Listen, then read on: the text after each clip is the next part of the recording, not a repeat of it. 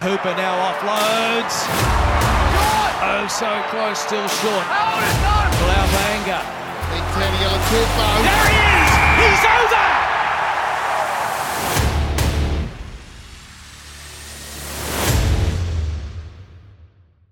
Hello and welcome back to the second episode of the week of the Pick and Drive Rugby Podcast. We are two diehard rugby fans having a weekly chat or bi-weekly chat about all things Aussie rugby, real, family-friendly and positive. Get involved.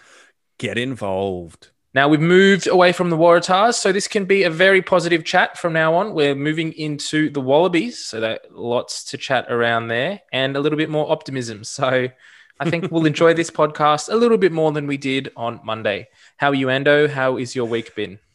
Mate, I'm doing pretty well. We've had a pretty busy week and weekend. I'm at the stage where my eldest has just started school. And so we're doing all those like weird, awkward kindy parent things where you're having to like socialize and be friends with people that you've never met before. So I'm trying to navigate that, having to actually talk to people.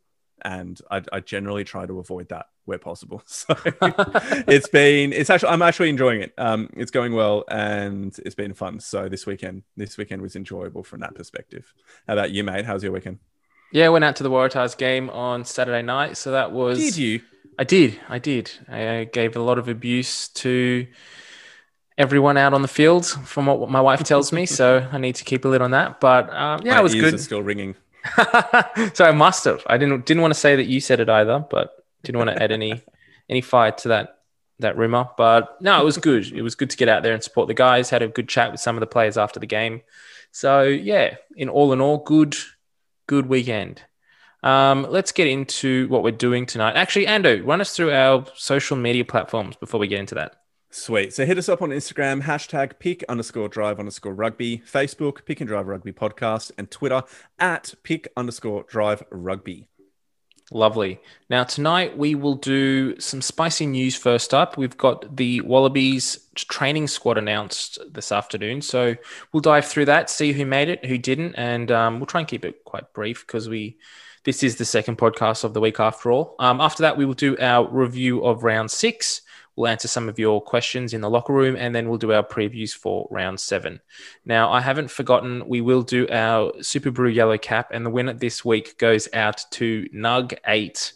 And Carlos, Carlito, my friend from work, finally gets something. He's been languishing down in like 69th or 70th. He was like 2 off the bottom previously, and he was getting no end of mockery from me at work. And now he's come out and got the golden cap for this week. So congrats, mate. Very well done. You can give it back to me at work tomorrow. All I was going to say around that was that he must be listening to what we're saying on the podcast because I think we were pretty close to what ended up happening. So yeah, yep. Well done, Carlos. And then just an overview of where things are up the top of the ladder. So we've got Hair Red in first place on 17 points. Second position, we've got Toombs on 15.5 points, and then Wingy in third spot on 15 points. So Hair Red, well done. You've got a good little buffer there, and you've been up the top of the competition since we started. So you obviously know something that we don't. You've got 11 win points so far. So I think that's a lot more than I've got. So well done for that alone. Very well done. Well, why don't we jump on into things, my friend? That's what I was going to say. Let's move into the spicy news. All right, moving now into the spicy news, and we're going to start with the international scene where it has been confirmed that Wales are the champions this year of the Six Nations competition, with France going down in about, 4 minutes of extra time to Scotland, 23-27. Now, it was a really good match. Go back and watch it, but there's just some absolute scenes in the final minute of the game.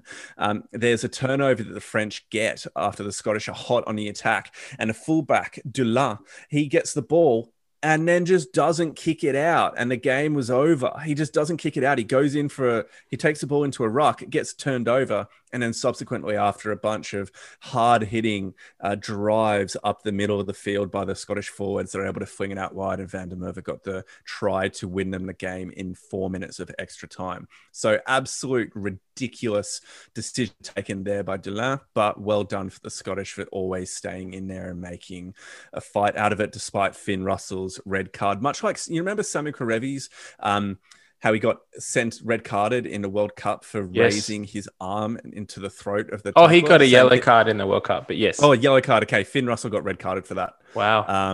In this game, exact same thing. So it was pretty rough, and Scotland were playing with one man down for the final 10 minutes of the game. But if we now move back into the domestic side of things, I'll just give you a quick overview of the ladder before we get into the major news, apart from the sacking of Rob Penny. If you have not heard our earlier pod for this week, please go back and listen to that. For us to, we cover the entire Tars situation in a lot of detail. So please listen to that. We're not going to be speaking about it in this pod. So to review the ladder, you have Queensland Reds on top, sitting on 23 points, closely followed by the Brumbies on 20, then the Rebels on 10, the Force on 6, and the Waratahs in last place on 1 point. So really, it's looking like a fight between the Rebels and the Force for that third place position to get them into the finals series. And at this point, I've got the Rebels going to be sitting there nice and pretty through to the end. I think they are the most consistent between them and Force, and the most likely to be able to take a win off either of the top two teams. So we now move into the Wallabies squad selection for 2021. What do you think I should really quickly just run through a name or the players, or why don't we just go through 40 players there? So maybe let's not do that. Yeah, let's just say the team's breakdown, and then we'll chat through some of the big ins and outs that surprised us. How about that? Okay, let's do that. Okay, so the team breakdown: 3 Force players, 4 Waratahs players, 7 Rebels, 12 Reds, 14 Brumbies. So there's very obvious reward being given there to both the Reds and the Brumbies, who have been the top 2 teams over the last 2 seasons. So the players are getting the just rewards there. The Rebels also have some pleasing inclusions, and then the Force have 3, which is a big up from none last year. You could argue that maybe they should have had 1 or 2 more. I think Fergus Lee Warner is very unlucky to not be there. Mm-hmm. But with that being said, I don't think there's anybody else you could realistically say should be in over any of the other players. So for now, who were some of the players that really surprised you or you were pleased to see being in the squad? I'll start with the one that surprised me the most, and that's Lachlan Lonergan. Now, I think there's Lonergan. Yeah, there's Lonergan. There's a typo there. They're meant to say Ryan Lonergan. Damn and right. I think we'd all be pretty non-surprised if Ryan's there. But Lachlan, really? No, I'm joking there. I think Lachlan does deserve that inclusion, but well done to him. I think the biggest sort of trend out of all of this squad is that there's no capped hookers at all. Every hooker that is in this squad is uncapped. So definitely a change of pace there for Dave Rennie this year. And I guess he wants to see something different from his hooking position. It's important to remember that this is a training squad. Mm-hmm. There will be another squad announcement prior to the France series, which is happening June, is it not? Or is it July? I'm having a mental blank right now. Yeah, I mean, that's what they're saying. But at the same time, all of the media that has come out from this, and even the little graphic that they posted on social media, says Wallaby Squad 2021. Now, last year, when they had their first training squad, they called it the Pony Squad. It was all over social media. It was released as Players of National Interest Squad. It was bigger. It was 45 from memory, was it? Last year 45 46 I think, because of the COVID bubble restrictions. Bigger squad, but it was more players that they just wanted to get into that environment and play around with. But this very much looks like they're saying this is the Wallaby squad for 2021. So unless we see some injuries come up from players in the next few weeks, just from the later half of Super Rugby AU, I think these are the players that Dave Rennie wants to be picking his 23 from. So I don't think there's the players that didn't make this squad who are kind of on the outside out for a reason. So I don't feel like there's going to be any more players picked when we actually go into camp later in the year. So I had 3 players that I was particularly surprised were in the squad. The first one was Jake just because of his injury. Jake I would Gordon? have thought that, I would have thought Sorry, that Joe just Powell would have been ahead of him. It just dropped out for a second there. So I No thought worries. Jake Gordon, definitely Ooh. in my mind is lucky to be in there considering the long-term nature of his injury. Yep. He obviously has a particular style of play that Rennie likes and wants him to be bringing into the game. I think that Josh Kemeny is a bit of a bolter. Yeah. Morgan Tiranui actually picked him 1 or 2 days ago as being a bolter to get into the team. So well done, Morgs. You've obviously got the ears of the selectors there. They just wait to see what you write and then they base their decisions on that, which is good. They're like, but picked him, put him in. The biggest one for me, and this is noting that we've got like Andy Muirhead, Caden Neville, Dave Parecki, as well as people that, and Seru Uru as people that we might be a little bit surprised by. Izzy Naisarani. He's been injured for the entirety of the season and didn't make the squad last time. Yet with no game time at all this season, he now makes the squad after missing out last season. He's clearly doing what Dave Rennie wants, isn't he?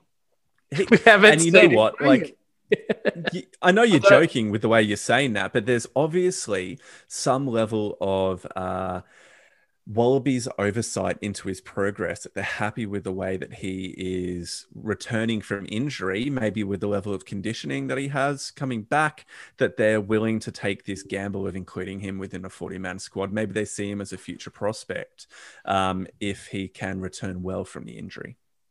Well, it asks questions, doesn't it? That why have they included Izzy Naisarani and Fergus Lee Warner's missed out? Now, he's in great form at the moment, and he's also that versatile back rower as well. He's not an out-and-out 8, as Izzy Naisarani is, but you'd think there's a lot of people that are saying that they would have liked to see him included in this squad because of the form that he's bringing. Now, we've got players like Jake Gordon and Izzy Naisarani in there who haven't played a whole lot of any rugby this year, really. Suliasi Vunivalu is another player there that is surprising. I don't know how much. Come on. He's not that surprising with the amount of money that the Rugby Australia are throwing at him, surely. But do you think that he's going to play for the Wallabies this year? Probably not, no. But I think it's another Korobetti thing where they bring him into the squad so he can learn the ropes at a high level because that's where they see him being in 12 months' time. Yeah, definitely. But I think there's players there on the wing that potentially could have been included over him as well. As you said, you've been quite skeptical of his transition so far. I thought he's shown bits and pieces of being quite adapting well to Union, but you also thought that he's not quite at the required level to even be starting for the Reds, let alone being in a Wallabies extended squad, even when it is so competitive at this time of year. So, where were we up to in our sort of breakdown of this? So biggest ins and biggest outs. We were talking about biggest ins at this point. We hadn't got to the outs yet. I was really happy to see Seru Uru selected in there. Yes. He's had a great year this year. Not surprising that he's in there at all. I think he's shown, particularly from his performance against the Waratahs this weekend, that he's of the required level for test match footy. And another player that's come out of that Reds sort of training room they're just punching out test quality players at the moment up there. They've got definitely a lot of things right. So very much looking forward to seeing how he goes and interesting to see how much game time he does get. Another one for me in that back row that I was surprised to see included was Lockie Swinton. Yes, he's been good last year. We haven't seen a lot of game time from him this year through injury and also through suspensions. So I guess he's showing the national selectors what he wants. Maybe Rob Penny's very much... Dave Rennie is very much looking for that physicality that he brings. But yeah, for Waratahs players, you would not be surprised if any of them didn't make it either. Yeah, I'm surprised that the Force don't have more at the expense of the Waratahs, to be fair. Now, I think, why don't we just continue this conversation with a few of the players that have been missed out? So I think one of the really big exclusions was just looking at the locking department. So you got Brendan Paenga-Amosa, Folau Fainga, and Jordan Ulesi as three of the hookers from three quality teams who are not in the squad. And we have four uncapped hookers in the team, who are Feleti Kaitu from the Force, Lockie Lonergan, Brumbies, Alex Murphy, Reds, and Dave Parecki from the Tars. Now, I think that that's a massive, particularly for Jordan Uelese. He's been playing well since he came back, although he's still behind James Hansen. He's not cracked into the starting team again yet. Yeah, my only sort of comment on that is he hasn't played a lot of game time this year. He didn't play a lot of game time last year either. So he's quite injury prone, similar to Jordan Pataya, but he hasn't put that body of work together yet, which some of these other players have. So if a player like Alex Murphy or Dave Parecki were to miss out for Jordan Uelese, I think we would be quite upset by that. I think Feleti Kaitu is super lucky based upon a horrific line out that was happening on Friday night. That was absolutely shambolic. It was some of the worst line out throwing and just jumping that I've seen in the competition in the last 2 or 3 years. It was very, very bad. So I think he's quite lucky. I rate him. I think he's a very good player, but he'll definitely need to be throwing about 5,000 line-out throws between now and any international test. It's all right. We've got time. We have time. We have a lot of time. Now, a couple of the other players that I think were really unlucky to miss out as well. The big one in my mind is Jock Campbell. Okay, so I think Jock Campbell is probably the form 15 in the competition. And I'm sorry, Brumbies fans, I'm going to say something you really don't like. I think Jock Campbell is better than Tom Banks. And I think Jock Campbell should be ahead of him in a pecking order. And yet he's not even in the squad. So obviously I'm wrong, according to the Wallaby selectors. But I just think Jock Campbell is a more dynamic runner, is a little bit better under the high ball, and I just think he offers more in broken field attacking play. Tom Banks is pretty good at set piece play, or that little pop pass back on the inside from the scrum half, like we see them do heaps of times. But I just rate Jock Campbell heaps, and he's not even in the squad. Yep. Yeah, definitely. So the question here is, who do you take out of the squad to include in there? Well, thinking about it, you don't really have many like fullbacks within the team that can actually be playing there. So that's a really tough one. I'm not sure exactly who they think should. Yeah, so I guess the fullbacks that we have in there, we've got Tom Banks, we've got Reece Hodge, Jordan Pataya. I guess those are the three as potential options, unless you put Lalesia back there, which you wouldn't do either. So interesting, isn't it? There's not really, I mean, Tom Banks is the only out and out fullback. And that's the thing that really surprises me. And by the way, we accidentally said the wrong number before. It's 14 Brumbies players in the squad, not 13. So that's because Tom Banks shouldn't be there. That's it. That's it. That's why. No, just a joke, Brumbies fans. Just a joke, Brumbies fans. That was a joke.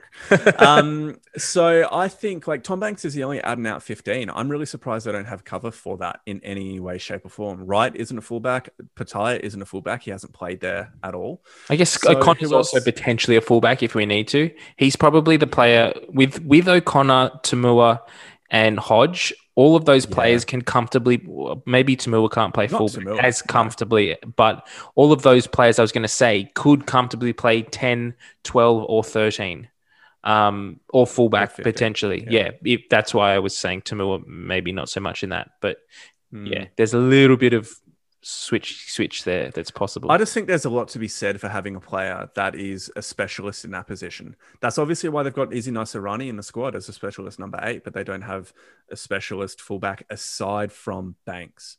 And that just surprises me, because what if he goes down? Who do you have? Maybe you bring Jock Campbell into the squad if Banks gets injured with a significant injury. Yeah. Anyway, so that was a big one for me. From looking at this squad, what kind of game plan do we think we're going to be playing moving into this year? Question. Like, it's very thoughts on that? It's a very forward dominant squad, and the forwards that he's selected are very big ball runners, big ball presence. So I feel like we're going to be trying to play a forward dominated game with a backline that's versatile to be able to make breaks where need be, but also finish things off. We've got some good finishes in there.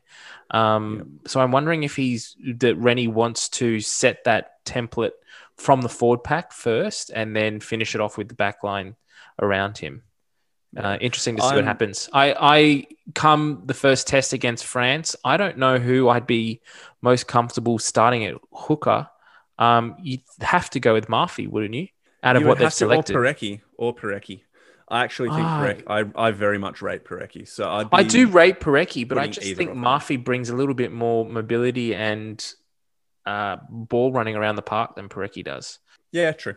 There's a pretty interesting point here. There are only 2 loosehead props in the squad and 3 tight heads. So you've got Angus Bell and James Slipper as the loosies, and then you got Alatoa, Farmasili, and Tupou as the tight heads. So that's normally within a squad of this size, you've got 3 tights, 3 loose, and then you have 3 or 4 hookers as well. And yet they've gone for 4 hookers and only 2 loose heads. That surprises me. Yeah, well, interesting that Harry Johnson-Holmes doesn't get a selection either, being that he can play both sides. And I don't know out of any of those other front rowers that we've suggested can actually play both sides of the scrum. I get the feeling that Alatoa can, but I might just be having that half memory based on something that's not true. So please don't crucify me. He probably can. He probably can. There's probably 1 or 2 of those guys that can go either side. Yeah. Well, I think are there any other things you just want to quickly touch on, or should we just finish up there and move into our chats about the games? No, I think we've chatted around this long enough. So let's move on into the games. All right, let's go. Time to chat some rugby now. So we move into our round 6 review. And the first game of the round saw the Brumbies hosting the Western Force on Friday night at GIO Stadium. Final score was 42-14 to the Brumbies. A pretty solid performance there from the men from Canberra. If you look at some of the key stats from the game, possession-wise, the Brumbies came out well on top, 55% possession with 45% to the Western Force, 62% territory to the Brumbies, only 38% to the Force.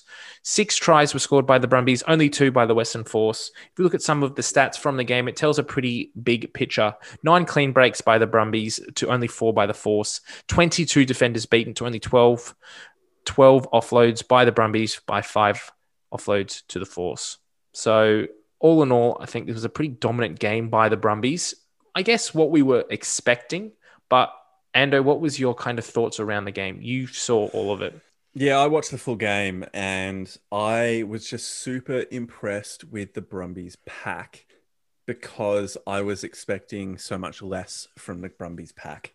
And I think a huge amount of that credit needs to be given to James Slipper. He came back early from injury. He was expected to be out for another week at least. And he did so well with his return and pushed for his inclusion that he came back in. And the Force only won 1 of 5 of their scrums. 20% because of the dominance of the Brumbies at set piece. And that was just huge and really laid the platform. The first 20 minutes of the game was spent almost entirely in the Western Force 40 meters. The Brumbies were just camped down their end of the field time and time again. And the Force were making really poor decisions about trying to clear their lines and just weren't able to impose themselves on the game in any discernible way. And in my mind, were just lacking some of the maturity and some of the ability to be able to impose themselves on the game and actually play with a bit of structure and play with a bit of direction and get themselves into the right side of the field. So yeah, overall, the Brumbies were just clinical. And it was based upon forward dominance that I didn't think that they were going to have after the front row injuries that they've had. Yeah, and I think for the Force, they were quite heavily impacted by the loss of McIntyre in sort of the 9th minute of the game. They lost him early when he was clearing a ball from within the red zone, and he went off with a strained hamstring. Don't know too much around the injury apart from that. But with him off the field and Jono Lance coming on, the attack just looked not as potent. They looked, again, it's another center pairing that they haven't had a whole lot of time to compare or to work on, which I guess is another issue for this side at the moment. With the amount of players that they have, new players in this environment, they've not got those combinations. McIntyre and Kubeli are only sort of starting to get their combinations going together now, which we saw last week against the Reds. But now that they lost him so early, the combination pairing between Kubeli and Jono Lance really wasn't clicking as well as was needed. And I think when Ian Pryor came on in the second half, he really had a lot more go forward. And you could see that there was that connection between their centre pairing, which is so important for a team to get that go forward ball, particularly when you're playing a team like the Brumbies and you're getting out-muscled in nearly every aspect of the game. Simple go forward ball with hands on possession is massive. And that's what really damaged the Western Force in this game. Tavita Kurandrani, I thought, had one of his best games so far for the Western Force. He looked really pumped to be back at GIO Stadium and playing against the Brumbies. He was welcomed onto the field, and there was a lot of cheering and support for him because he's a much-loved player down there. And I think that yellow card in the first half really revved him up, I think, because when he came back on the field, he sort of wanted to make up for it. And for whatever reason, and I was thinking to myself as I was watching this, why haven't we seen Kurandrani running onto the ball from pace? He's so dominant when he does that. Yet we haven't seen that this year. And in this game, he brought it back and he set up a great try. So yeah, again, great to see that he's brought that pace and that run up back again. But it's wondering why we haven't seen it so far this season yet. I think one of the things that really impressed me in this game is just the quality of Len Ikitau too. He has such a good combination with Ire Simone on his inside that I really rate him. He's been doing a fantastic job so far in that midfield for the Brumbies. I'd be super, super impressed and happy with the way that they've been playing. He just has this composure. He has this ability to always be there on the shoulder of his centre because Simone's doing so well with getting his shoulder through a tackle or putting Ikitau into space. He's just, in my mind, he's playing smart, intelligent, physical rugby, which belies his age because he's still such a young player. So I'm keen to see how he develops over the next season or two. And it may well be that give it 12 months, give it 18 months, that we might have that Brumbies back line be the Wallabies back line in the future. Interesting. It'd be interesting to see it would be interesting to see what happens and how they progress. Yeah. I was really impressed with the Western Force ability to disrupt the driving maul from the Brumbies. Now, we've seen that being one of their attacking weapons this year. And so far, there hasn't been a team that's really been able to get close or to disrupt it at all. But the Western Force pretty much nullified it every time they went to it, which was great to see. And for me personally, Lopeti Tamani was a big impact on that and was a big key character that was able to disrupt that. But it came from watching it back again a few times. It was just simple that they were they were basically getting quickly to the man with the ball and sacking him before the maul really got to set. And we've been saying for the last few weeks, how does a team legally stop the driving maul? And it was good to see that the Western Force were actually effectively able to do it, and they didn't give away penalties by doing it as well. Very impressed with that. I think having someone the size and bulk of Sitaleki Tamani is a massive help in defending a maul. And I wonder if his inclusion into the Wallabies is because of the sheer physicality that he brings from that lock position. Normally you see someone of his frame maybe being number 8, like Izzy Nosarani, but it's just great to have that level of physicality on offer. Even if he's slightly older, I think he's 34, soon to be obviously 35, but I think that's coming soon. So I think that's how it works. Is that how it works? No, I meant his birthday soon. That's what I thought. And so I just think that he's been a great inclusion in the last couple of games, just bringing this direct, no nonsense physicality that is great at the set piece as well. Yeah, definitely. And I think I wasn't watching this game live. I was at a family function, but I was sort of following the score a little bit on the Rugby Explorer app, and it tells a pretty clear picture of what to expect, that the Brumbies just kept piling on points. But when I went back and actually watched the game, I was rather impressed with the Western Force performance. It didn't seem as one-sided to me watching the mini, but from what you've said, Ando, it seemed a little bit, from watching the full game, it was a little bit more so than that. So the Brumbies were dominant. They were just definitely dominant. The Force, this was the worst Force game of their campaign. Okay. Without a shadow of a doubt. I'm trying to be positive and give them some. No. Like, we can be positive and say that they do have. You can. But for them and the direction that they were taking previously with their team, this was definitely a step backwards. And I would hope for more and expect more from a Force team, which has shown more throughout this season. Well, I guess that's a worrying sign, isn't it? That we've had so many games this season up and down, and we haven't seen a sort of trajectory of progression from this Western Force side. Now, we know that there are players coming in and out of this squad all the time through injury or through new signings and just the environment that they are sort of branded as this international barbarians team. But we kind of really thought last week they performed quite well against the Reds and they were quite effective at disrupting their game plan. But this week they were very much off the pace, as you said before, Ando. So what do we put that down to? What is it around this Force side that's not allowing them to actually build momentum to get a game plan and stick to it? Is it the chop and changing of players, the ins and outs through injuries? Is it the fact that they're bringing in international players mid-season that are affecting the scrum, the line out, those kind of things? What would you say is the reason that the Western Force aren't really able to get an improved performance week on week? It's got to be that continuity in the starting 15. Well, in the match day 23. I mean, you've got people coming in and out of the squad so significantly. So you've had Sidoleki Tamani, who I think has been a good addition, but he's only just come in after being signed, 2 weeks ago? He's been in for the last 2 games, but wasn't even with the squad at the start of the season. You got Jordan Oluwafela, who was on the bench and got his debut, who's come across from, I think it was Leicester Tigers. And he has been with the squad for 2 weeks as well. And he's just been parachuted in. You've got the Argentinian guys who have been good, but they've also just joined the squad about 3 weeks out from the season beginning. And so you've got this level of unfamiliarity that the players have with the players around them.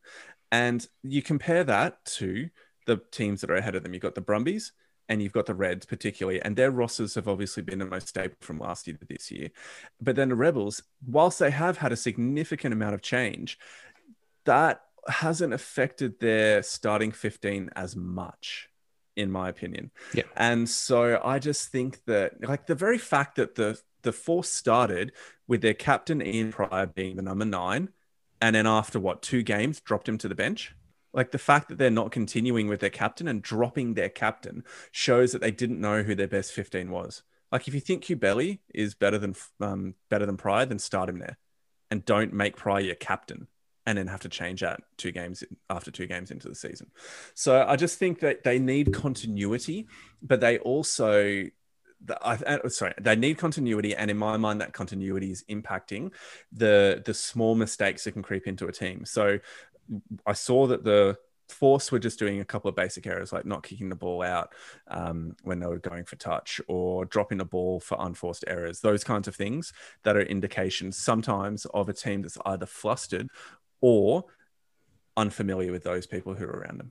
Definitely. And look, I don't want to talk just about the Force. The Brumbies have done very well, but I guess we expected a performance of this caliber from this team. The Western Force, we weren't really sure what to expect. So I just wanted to focus on that for a little bit. Around that whole thing, as you said, what would you say is the best way forward? Do you think that the Western Force, need to keep the players that they currently have, sort of pick and stick to build those progressions? Or do you think maybe it's now time to bring on some of the Western Australian born and raised players who are kind of have been in the Western Force Academy, have been through preseason, have been around last year, this year, some of those players who may be on the bench or even in the extended squad, who might just be a little bit more settled and know the players around them? They may not have the skill level and the X factor of some of these big international players, but they know the way that the Force want to play the game. They know the setup. They know the calls. Maybe is it time now, do you think, that we bring these players in and then bring to start the game and then potentially bring some of those big hitters off the bench? I don't think so, because the Force are still pushing for that 3rd place spot. And I think that the best chance they have with a few games remaining is to just stick with the players that they've been playing with so far this season, and to not look at bringing any of more of the homegrown talent coming in. But even saying that, they do have some really quality homegrown talent, or at least players that have been with them for a few seasons now, like your Jack McGregor's, Byron Ralstons, Henry Teifu, Marcel Bracchi. Like Felitia Kaitu. There's a lot of players there that have been with the Force for a few years now. I just think that they pick and stick, but also they just this is a coaching element where they need to get the mentality sorted with the players that they can stick to a game plan or stick to a style of play for the full 80 minutes. I mean, obviously any team wants this, but there are just too many times where the Force just make really poor errors that are just unforced or really, really basic, like dropping the ball or silly offsides. Like, those coach killers, the ones that are easy to fix, but players when under pressure give these away. And that seems to be happening more regularly for the Force. And they need to remove these small errors from their game, as any team will want to, in order to give themselves the best chance to actually compete with the top 3 teams. Because at this point, their season has not been a success. It's had moments of class, and there are class players within that team, but they are not yet a class team. Nice. I didn't get to catch the full game, as I said before. I was at a family event, so I've only seen the highlights or the 20-minute mini. But I don't have enough of an experience or a feel for the overall game to have an honorable mention. But Ando, did you have anyone that you wanted to highlight from this performance? Yeah, there are a few. So I mentioned Len Ikitau before, so I won't speak to him much more. I also thought James Slipper was immense coming back. So the Brumbies scrum absolutely dominated the Force, and a big part of that in my mind was due to James Slipper and his return. He was fantastic. The Brumbies locks disrupted the line out for the Force so significantly. They did very well there. So that was who was it? Caden Neville and Darcy Swain as the 2. But then for the Force, I was really impressed with Sitaleki Tamani as well. I thought he was good. And Henry Taifu, when he actually had the chance to get the ball, he was really strong in contact too. So Henry Taifu is a quality player to look at over the coming years.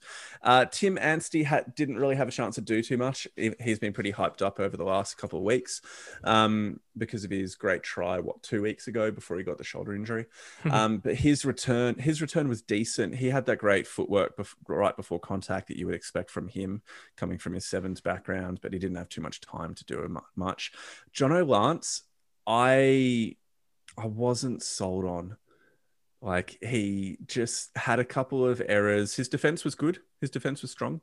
But Jono Lance, to me, I think when Rob Kearney returns, I think you're going to see Jono Lance drop out of the squad, and Jack McGregor will go on as the reserve. Will be on the bench as a reserve back 3 or fly half if needed, depending upon the extent of McIntyre's injury. So that's my quick summary of some of the key players within the game. Fantastic. Is there anything else you want to say around this, or should we move into the Waratahs game? Let's move into the Queensland Reds game. Very, very nice. Well said, Ando. Well said. So game 2 of the week saw the Wobblies hosting the Queensland Reds at Stadium Australia on Saturday night. Final score of the game was 46-14 to the Reds. I was going to say Waratahs. Okay. Let's just stick to the facts, shall we? And by all accounts, this really was just a thumping by a much better side of, again, boys against men. But let's run through some of the key stats of the game, get that out of the way first and foremost. So 7 tries to 1 for the Reds. The Waratahs kicked 3 penalty goals. The Reds only kicked 1. 53% possession to the Reds, 47% to the Waratahs. 56% territory to the Reds, 47% territory to the Waratahs. Not a whole lot there, but as we go to look at some of the other stats, you will see that the stats speak a very different story. If we look at the clean breaks, Waratahs made 4, the Reds made 20. Defenders beaten, the Waratahs beat 23, the Reds beat 35. Offloads, the Waratahs made 4 offloads, the Reds made 10. So pretty obvious when you look at just the clean stat alone. 4 clean breaks alone, 4 for the Waratahs and 20 for the Reds. That really that sums up the game pretty much right there. I think that within that, it's just such a stark comparison of the defensive integrity of both of the teams. The Waratahs, we were at the game and we started strongly for the first 10 minutes of the game. Yep. And then everything started to turn from there. And at no point did we look at getting back into the game whatsoever. After that first try to Tate McDermott in the 13th minute, you just knew from there the floodgates were opening. And after that, the game was over. I just did not believe that we were going to win the game after that point. And to the Reds' credit, despite the fact that they actually dropped a lot of ball and blew, I think it was two more try opportunities. Yep, in that by first just half. dropping the ball cold. So they could have had 9 tries, which is scary to think about. But they were uncharacteristically poor in their ball handling, particularly in the first half, but really ramped it up and put them to the sword in the final 20 minutes of the game. Yeah, and this Waratahs team, whilst being positive for them, they were still fronting up and making hits all the way through the game, and they were still present and involved in the game, but they just lacked basic skill set. They were making simple errors. Whenever they got into the opposition half, either a forward would be in the back line for a simple hands through the back line and they'd drop it, or they'd go into contact and have no support there, so they turn the ball over. They just were never able to string more than 5 or 6 phases together. They were never really able to mount any pressure on the Reds. They'd get down in the opposition half and then they just turn the ball over very easily, which then allowed the Reds, with the up-tempo game that they were playing, to counterattack. And again, the Waratahs weren't ready for that. And so they made a lot of meters, particularly in that middle channel, simply off Waratahs' inability to hold possession. And I think we also need to state that a part of the difficulty that the Tars had was they lost both of their starting locks in the first 20 minutes of the game. So one was head injury and the other was Sam Wykes got an elbow or shoulder injury. Elbow or shoulder, we're not too sure what that was. Yeah, he was in a lot of pain. So yeah, Caird and Wykes were both gone within the first 20 minutes. And so you had the reserve locks come on and they did okay. But when you lose the experience and the skill of your 2 starting locks at that point of the game, it's a very hard battle from there. And we were just pumped in the scrum. The line out wasn't too bad, actually. Our line out wasn't too bad. Serviceable. Yep. It was serviceable. And I mean, we were 87%. They were 94%. So we won 14 of 16. They won 16 of 17. Yep. That's not too bad considering that situation. But it was just hard. It was hard being there. And I mean, look, you were getting frustrated and you were loudly stating your opinion across the empty Stadium Australia so everybody could hear what you were saying. Hey, have you gone back and watched the replay? You can hear us yelling. Can you? You can. Brilliant. There's a few times I could hear myself yelling. Mom. Hi. But just sitting next to you, you were at times thinking, why aren't you getting pissed off, Ando? Why aren't you getting frustrated at this? And I'm like, because I'm resigned to our fate. It's like, I just know that we're losing and I don't care if that was a potential knock on and lead up to that try, because it means what? We lose by 5 less points. We're still having a record loss here. Like, so that was just kind of my feeling of being at the game. Was I enjoyed being at the game. Company was good. Thanks, mate. And heading out there is always a bit of an experience and good to just get out and have a night out. But it was just depressing and disappointing being there. Although credit to the players, they didn't give up. They may not be good, but they didn't give up. Yeah, and if we're sticking on the Waratahs and the positive signs from them, I will say I was very impressed with their new centre combination. So Isaiah Parisi and Lalakai Feketi, we actually saw some go-forward ball from those guys. And yes, whilst Parisi was a little bit over-eager to start with and pushing some passes he probably didn't need to, he was still sort of present everywhere around the field. So he definitely had the desire to be involved. And Feketi was just a step above any other centre we've seen this year so far that we've played. So it was great to see those guys come on. It is their first game back together. Hopefully things can start to cement as they play together for the next few weeks. But yeah, positive to see that we had a little bit more go forward ball, particularly in our centre pairing when we had the ball, if we weren't dropping it or kicking it aimlessly. Hopefully, Feketi's ankle injury isn't serious. Speaking with a couple of the players after the game, they thought he'd be okay No, he's for fine. next He's week's fine. match. Remember, he's So fine. yeah, he's fine. He's fine. That's what a certain player said to us. Oh yeah, he's fine. He'll be in next week. No, But, he'll be fine. He's fine. looking at Feketi walking after the match, he was not putting much weight on it at all. I'll be surprised if he's playing next week. I hope he is, but it wouldn't surprise me if he's at the very least heavily strapped. Well, that was the thing. I think if not, I guess the Rob Penny situation takes the cake for this season, and that will be what everyone remembers this season as being when we sacked our coach halfway through. But if it wasn't for that, this would be the season of the moon boot. I mentioned to you after the game, Mando, when we were waiting by the sort of chute and talking to some of the players, how many players were walking around in suits, but in moon boots. There was about 6 of them, all hobbling around, and that's just ridiculous. I don't know whether it's an S&C thing that we're getting players with these lower leg injuries, a ground situation. I don't really know what it is. It doesn't seem to be affecting other teams as much as it's affecting us this year.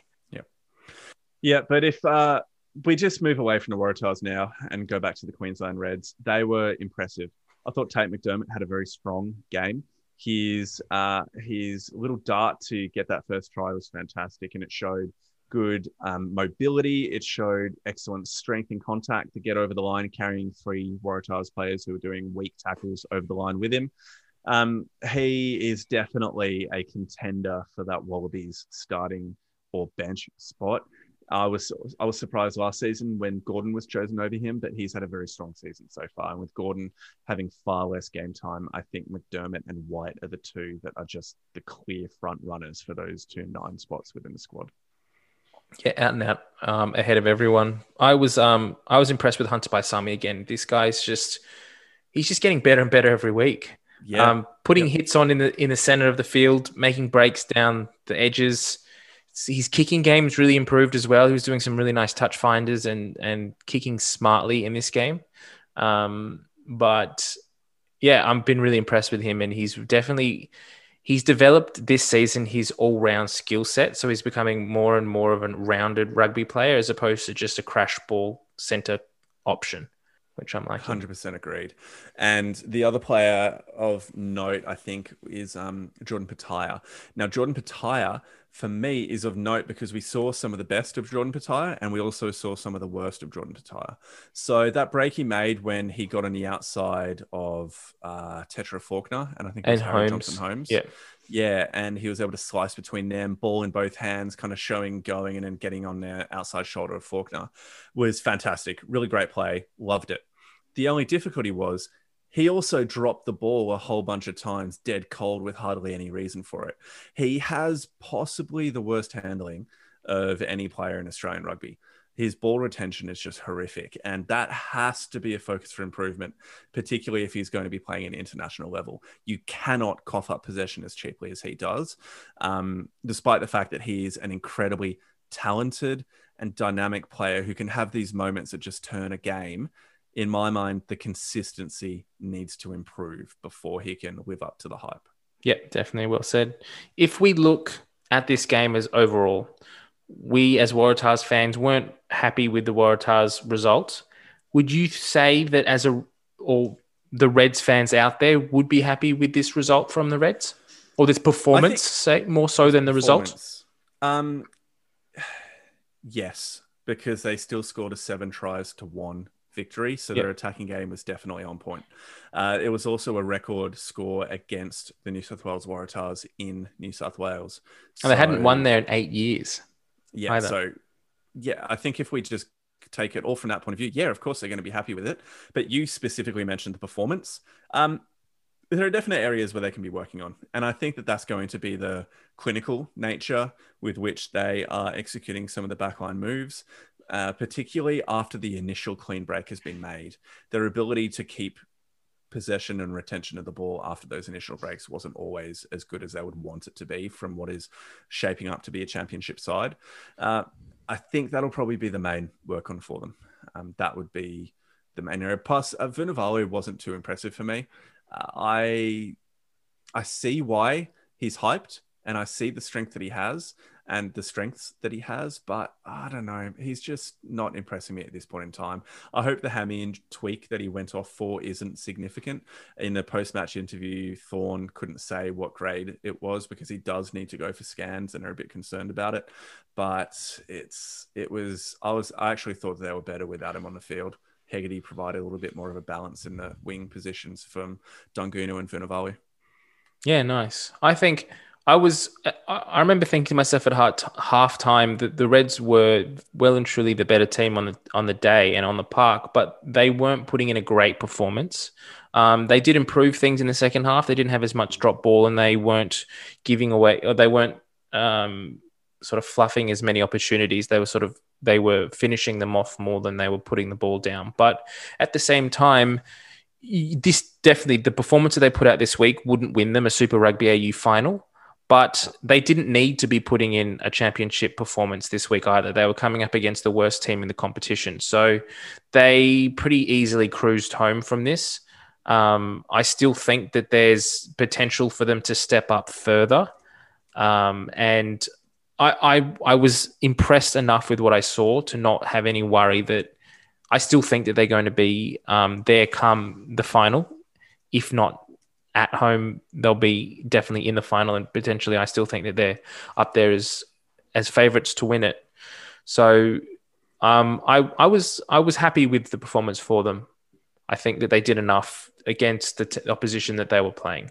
And that's been sort of the theme for them this year, that they've, even when they haven't played particularly well, they've still done enough to win, which is a really good trend for them moving forward. Any honourable mentions from you? We can't go past Alex Murphy. He needs to be mentioned. 3 tries, 2 off rolling mauls. 3 tries off the bench, 2 off rolling mauls, and 1 from just a broken play. Great performance. I think it's well deserved that he's been included in the Wallaby squad. He's been performing really well this year. I've liked him more than Brandon Pangramosa so far this season. I think he just brings a little bit more sort of ball running ability around the park. He's a little bit smaller, a little bit more mobile. I think it'll be good to see how he goes in the next level. Agreed. Anyone for you? Just to choose someone positive from the Waratahs, I think Izzy Parisi had a really good game along with Fiketti. But Parisi just plays with a level of physicality and explosiveness that's really, really important that our backline just doesn't have. It's what I would have hoped that Moroa would have brought, but he just never did. So I was very happy that Parisi was back. And you were right, he was a little bit excited in the first kind of 20 minutes of the game, but he settled into it really well and contained his aggression and channeled it very, very well for a few explosive runs. I would say in that he did very well to keep level-headed, because Paisami, who he was playing opposite, was pushing the envelope a bit and putting some very big hits on him high and lifting him as well. So he did well not to sort of bite into that and overreact like he did in round 1. I agree. Should we just move on into the locker room now? I think we've finished that segment. Get this podcast rolling along. I agree. Let's go. Let's just go. Let's go into it. So our first question tonight comes to us from Chris Lamb. And he asked, should Jock Campbell feel robbed with today's announcement of the 40-man Wallaby squad? Give me a better informed fullback in Super Rugby AU at the moment. I'll wait. I agree. I actually agree. So I'm guessing that that's a Red supporter that's saying that, because the Brumbies supporters would be saying that Tom Banks is the form fullback. But regardless, I think he is a bit robbed. We've already spoken about that. I'm not sure if we need to say much more. Yep, I agree. I would like to see Jock Campbell in there as well. But I guess I don't know where Rob Penny's looking at us. Not Rob Penny. I keep doing this. Dave Rennie. Dave Rennie. They're so similar names in my head. I wonder if he's going for a more Brumbies-orientated back line. So he thinks that by having Tom Banks at the back, he'll be able to interject more and be more familiar than playing a more stacked Reds back line where Jock Campbell might feel more familiar with. I might think that might be the only reason why he's gone with Tom Banks over Jock Campbell, but I don't know. I guess we'll see as we get later into the year and teams start being announced and that kind of thing. I think Jock Campbell is the victim of the fact that you've got 3 out-and-out wingers that are selected. Actually, 4 out-and-out wingers that have been selected in the squad. So you've got Daugunu, Koroibete, Muirhead, and Vunivalu, who are all straight wingers. Like there is nothing about them that is fullback. And of them, like they're all similar players. Well, Dunguni, Korobetti, and Vunivalu are essentially the specific skill sets that they bring differ a little bit, but none of them have a strong passing or kicking game or are particularly good under the high ball. And so that leaves you with what? Muirhead and Wright as the other two that bring a point of difference from that kind of power game. And so I think that Jock Campbell's position has probably been taken by Tom Wright or Andy Muirhead. And that if we had to say, okay, if Jock Campbell's in the squad, who do you take out? For me, it's probably Tom Wright. Okay. Yep. That's fair. Yep. That's fair. I guess this next question comes into that same kind of the theme. So it comes from Simon Nelson, and he asks, was Fergus Lee Warner the man who was robbed the hardest? He's up there. He's up there definitely with Jock Campbell as the one who's been robbed the hardest. Maybe Brendan Paenga-Amosa could feel pretty hard done by. My question is, okay, who do you take out for Fergus Lee Warner? You got to have someone that's out of the squad. Who do you take out? Sitaleki Tamani. But they're different players. They're not the same player. Yeah, but Sitaleki Tamani can't play anywhere else. Yeah, but he's also that power lock that we need. Yeah. Yeah. So I'd almost be taking out Darcy Swain, maybe. Or Darcy Swain or Tim Anstey. Oh, no, I think Fergus Lee Warner in. No, I think Tim Anstey needs to stay in there just for his ball running ability. Yeah, okay. Yeah, I'd probably take out Darcy Swain and be putting Fergus Lee Warner in there. So, yeah, I think he's been robbed pretty hard, and he may well have been robbed the hardest. Yeah, I think we can definitely agree that Jock Campbell and Fergus Lee Warner are probably the two hardest done by in Australian rugby at the moment. Yep. Followed closely behind by Brandon Paenga-Amosa. Yep. Last question comes to us from Tim Foster, and he asks, with Hooper back at the Tars in 2022, where will Penny, this didn't age very well at all, but where will the Waratahs play Carlo Tizzano off the bench next year, or will they move him to 6 or 8? He has been one of the Tars' best players this year.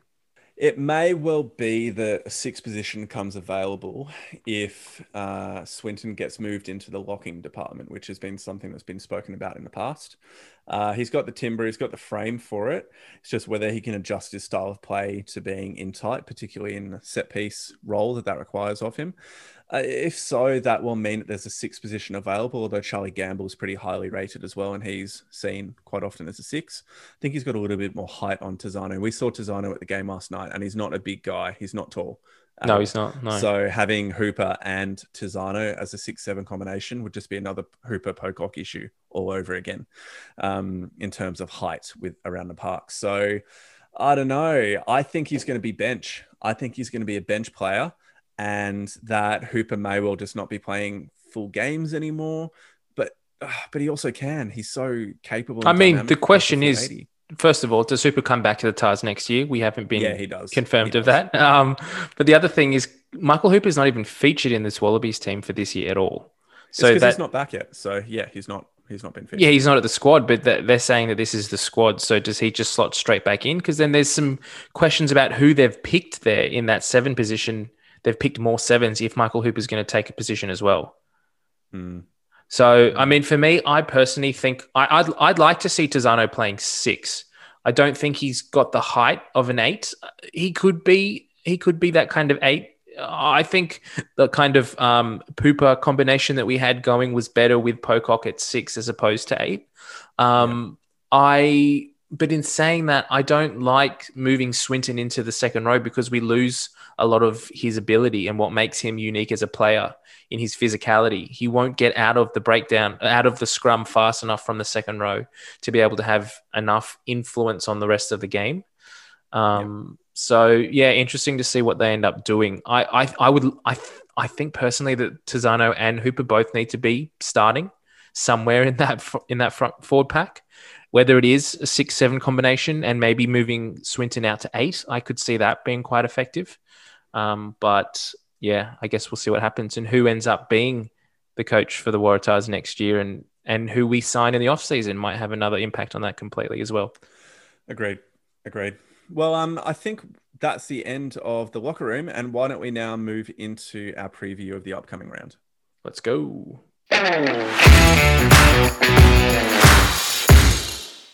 All right, we move now to the round 7 preview, and we're hitting up the Waratahs versus the Brumbies. This will get played at the absolute quality rugby ground, which is the SCG. Waratahs versus Brumbies. I think it's Brumbies by a freaking cricket score. I'm going to be going by 30. Nice. A cricket score because it's at the cricket ground? Yep, that's exactly it.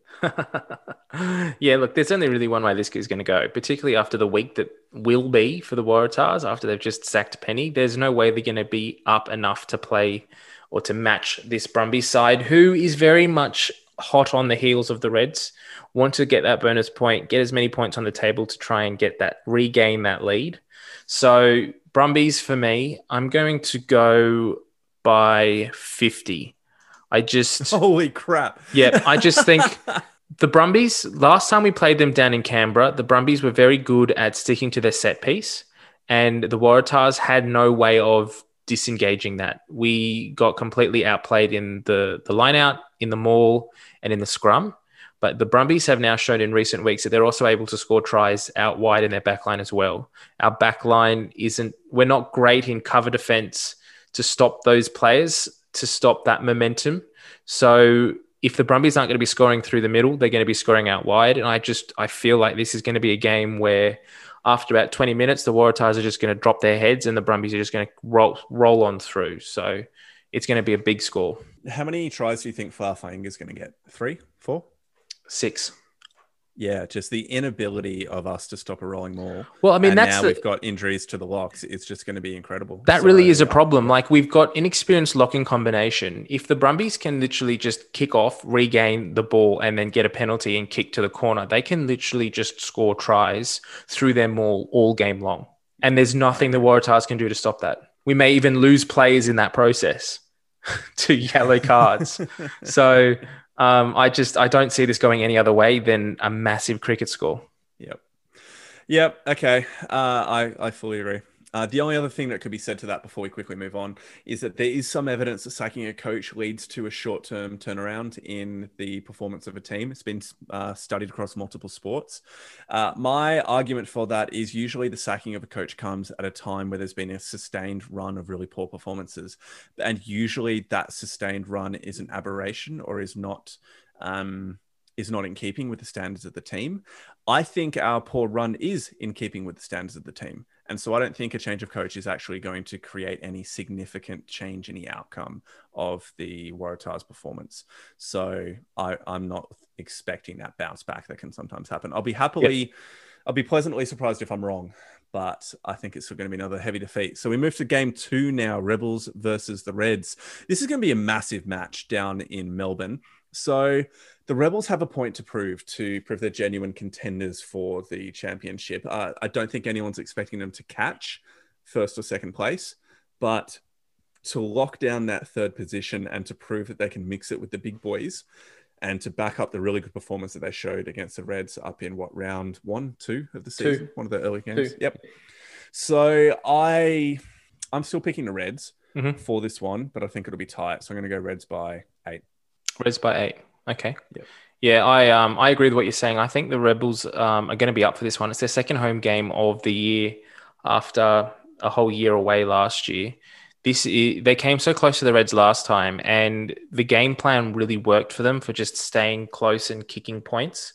It'll be interesting to see if the Reds can change their game plan a little bit and try and fix things up in the red zone to try and not give away as many points in their half, or maybe just try and play the game in the Rebels half so that they don't actually have the chance to kick points. But in saying that, I think the Reds are on a roll at the moment, so it's going to be hard for the Rebels to disrupt that momentum. They may come close, but I don't really see them winning.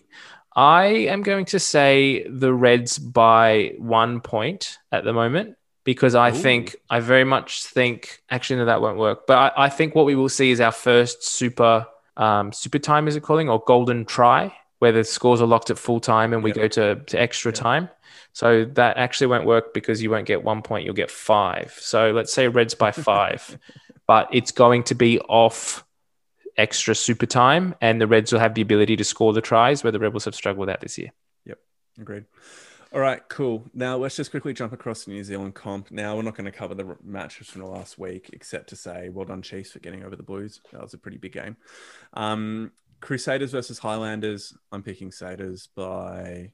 We don't even need to say the margin. We don't bother for this one. Saders. I think we're both going to say. Is that right? Yeah, I mean you can't. Unfortunately, the Highlanders haven't shown. Well, they've fallen away in the last few weeks. The Crusaders have just gone from strength to strength, and their performance last week against the Blues goes to show that there's really no one that's going to stop them this year. Agreed. And then finally, we have the Blues versus the Canes. I'm going to pick the Blues at home, despite the narrow loss that they had to the Chiefs. I think the return home will be a kind of the correction that they need to get their season back on track. Yeah, I think this one will be a tight game as well, where the other game was probably going to be a bit of a blowout. But yeah, I can't go past the Blues at home. They want to keep their competition on track as well. So they'll be doing everything they can to secure a home victory. So I'm going to go with the Blues. All right, mate. Let's finish it there. It's been a big night. We've just recorded for about 2.5 hours. About that. About two episodes though, so don't worry. Yeah. So it's all good. So I'm very keen to get these pods out, and hopefully, dear listeners, you enjoy them. Please get in touch. We mentioned our socials earlier. Hit us up on Facebook, on Twitter. Let us know your thoughts, and please, may we all have the Waratahs in our thoughts and prayers. That it is much needed. It is so very much needed. All right, you have a great week, everybody, and we'll catch you later. Bye. Bye.